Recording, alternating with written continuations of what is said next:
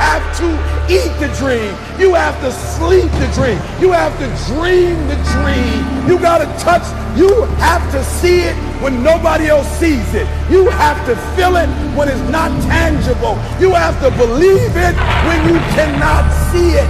You got to be possessed with the dream. The dream. Yeah. What's up, guys, and welcome to Straight from the Chest podcast. My name is Justin Groth, and I'm your host on this personal development and growth podcast. Listen, if you're new to the show, I just want to welcome you. I want to thank you for being here. Thank you for giving me your time. It does mean a lot to me. Listen, for those of you who are venturing back in for another episode, whether it's your 50th or 100th or 250th time, just thank you for your continued support and your continued listenership. That means a lot to me just as well. So I appreciate you all. Thank you all for being here. And if this is a podcast that you value, please share it on your platforms. Link the podcast Straight from the Chest at myself, at Justin Craig Groth. It just do me a great service, and I'd appreciate that. So thank you in advance. Listen, so, one of the main things that I end up talking about with women on dates, first dates, second, whatever it is this whole notion of spontaneity. And I can't tell you how many times I get this, but when I tell a woman, for purposes of what I'm going to illustrate, when I tell women this, I kind of lay out my day, because they always ask me what my day looks like or what my week is going to look like, and how I splice my time up. And there's very little to no time gap for them in there, and that's obviously not that's not okay for them, with them rather, and it shouldn't be. And the point is, I have such a rigid, structured way of living that when I tell them the exact format of my life, they're kind of taken back by it, and they kind of just, it's not attractive to them. Let's just put it that way. And more often than not, what they do tell me in essentially in return to what I say is, why can't you be more spontaneous? Why, I need spontaneity in my life. And to which my rebuttal is always this. I usually start off by saying very calmly, listen, I am not at a point in my life yet where I deserve to be spontaneous. I need order in my life to allow spurts of chaoticness to present themselves, or for me to partake in. And basically what I'm saying is, there is not a point yet in my life where I've worked enough, I've established enough, I've become enough where I can say, I'm going to take the day off and I'm just going to go wherever I want to go. I'm going to do whatever I want to do. I can't do that yet, for good reason. So because that's not the case, and I understand that principle, I have to keep on the steady, rigid path. It's not glamorous. It's not fun, but it is what I deem meaningful. And so with that all being said, the women obviously understand what I'm saying, but they still don't like it, right? And that's where typically the conversation, or I shouldn't say the conversation, that's typically where they start to understand this guy is maybe not for me. And they may still conversate with me. We may go on a couple more dates, but ultimately they don't like that fact that I'm not being more malleable. And I understand. I get it. I'm not saying that, I'm not saying that you're not in the right here, ladies. I am saying, though, this is common amongst most men.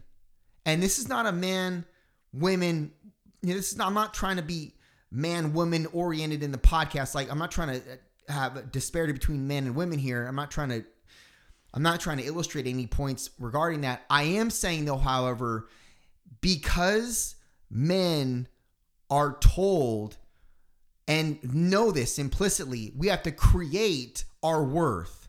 We have to create our lives, essentially. We have to build. We have to become something. We understand this concept, and that's why we're so hard on ourselves, and that's why we impose these structures and rules and rigidity to our lives, because they are, quite frankly, the only thing that's going to allow us to create and become the things that we want and we're called to be and called to be created for. And I'm not saying that women are not the same. I am saying, however, though, it's odd though, however, when you interact with a woman, most women do not operate that way. That's why they cannot understand the fact that you can't be spontaneous. And I don't know, take the middle of the day to go on a fucking hike or something. They don't understand why you can't do it. Why you can't take a few days and go take a road trip to, I don't know, Big Sur or something. It's for that reason, ladies. We have the innate urgency to become something so we can provide for you. That's what it's predicated on. So you'd think that the woman would want you to be that. You would want you to develop and structurize yourself to where you create something of measure for yourself and for her in life. And I'm not saying that they don't see the value in that, because I'm sure they do. They do. And innately they're drawn to that. But in the interim, dealing with that sort of a man that's like that and so rigid and structured and disciplined to boot is not flavorful. It is actually highly distasteful to the woman at times. But ultimately, we're called to be something that has to be predicated on those specific constructs. So that's where we talk about, that's why I talk about here on the podcast a lot about orienting yourself and immersing yourself in a specific structure, program, deriving discipline and obedience in regards to whatever program that is. And when I say program, I essentially mean a structurized template for your life. Now, there's not really a template or a blueprint you can go from, but drawing out the map for yourself in which you feel accurate for where you want to go and what you want to basically create and what your gut is telling you to do viscerally. That is where you build the template and you essentially set the guardrails in place, and you don't deviate outside those guardrails. That takes a lot. That takes a lot to be focused and disciplined in order to continue life and everything it might throw at you and not going outside the guardrails as a result of what does get thrown at you or what can cause you to stumble.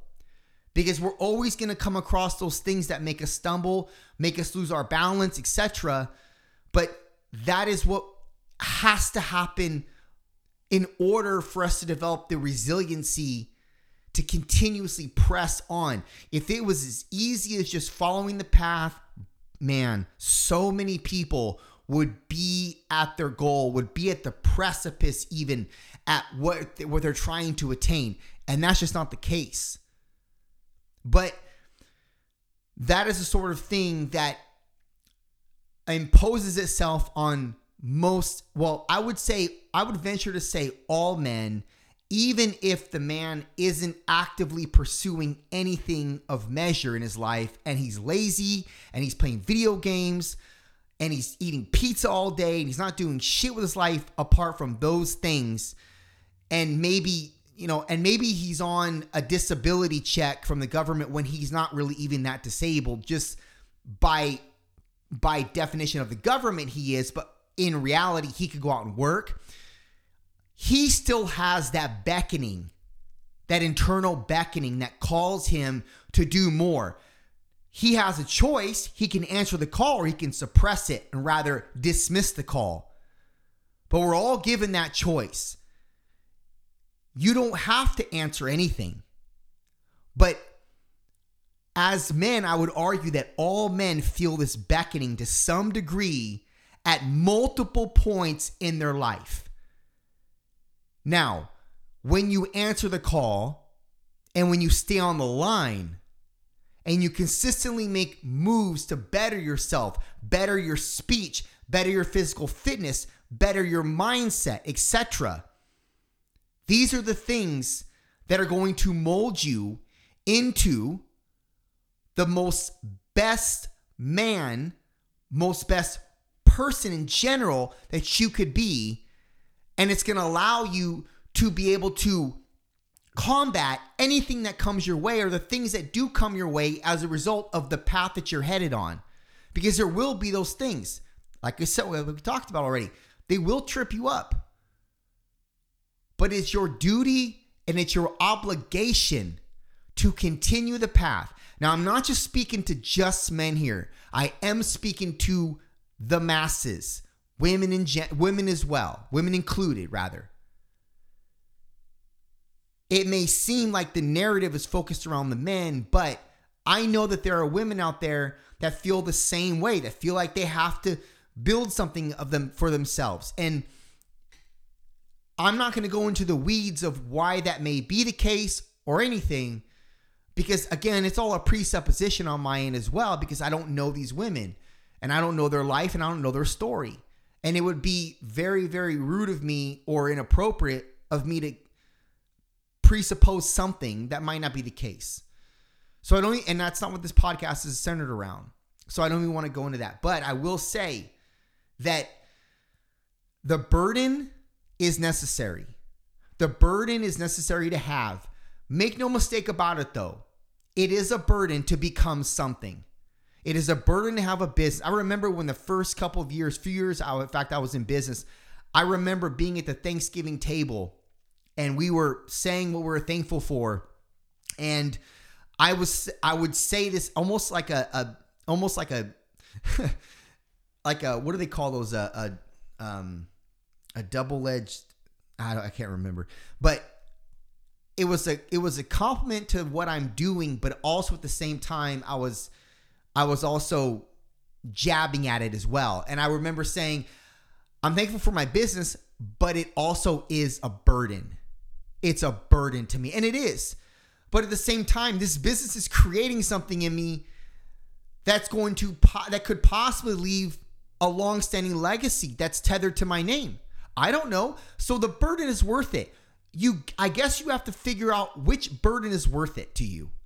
Because ultimately you're going to immerse yourself in some burden somewhere down the line. What burden is worth it? What hill is worth it to climb? Because you're going to climb a fucking hill. So which hill is worth it? You just got to pick one. And hopefully you align yourself with something that is of implicit value to you, that you see value in naturally, and something that you do very well and you do it with little to no effort and you recognize that. But if you're misaligned because you're living your life in spontaneity all the time, you're not deriving any structure from life or putting structure in place and setting guardrails in place and setting disciplines, etc., then you're just fucking wayward. And you're never going to see actually what you could be. And that's devastating. So my advice is glorify structure and the elements that come along with it, because it is one of the only things that will help you get to where you're going and navigate your path accordingly. Not only that, but it sets the sights and the aim is focused and clear. This life is about choices and trade-offs, and that is all up to you. But a lot of it's going to be predicated on what you believe about yourself, what you believe you could do, and then setting the discipline, the structure in order to get to where you want to go and immersing yourself in certain challenges that might be foreign to you. We didn't talk about this yet, but immersing yourself in certain challenges that might be foreign to you and you might not know if you're competent at yet, but then doing them, succeeding, and then building that competency as a result of your success in that task. And that is what builds the confidence, and that's going to keep you moving in that trajectory. One is before the other, though. Done.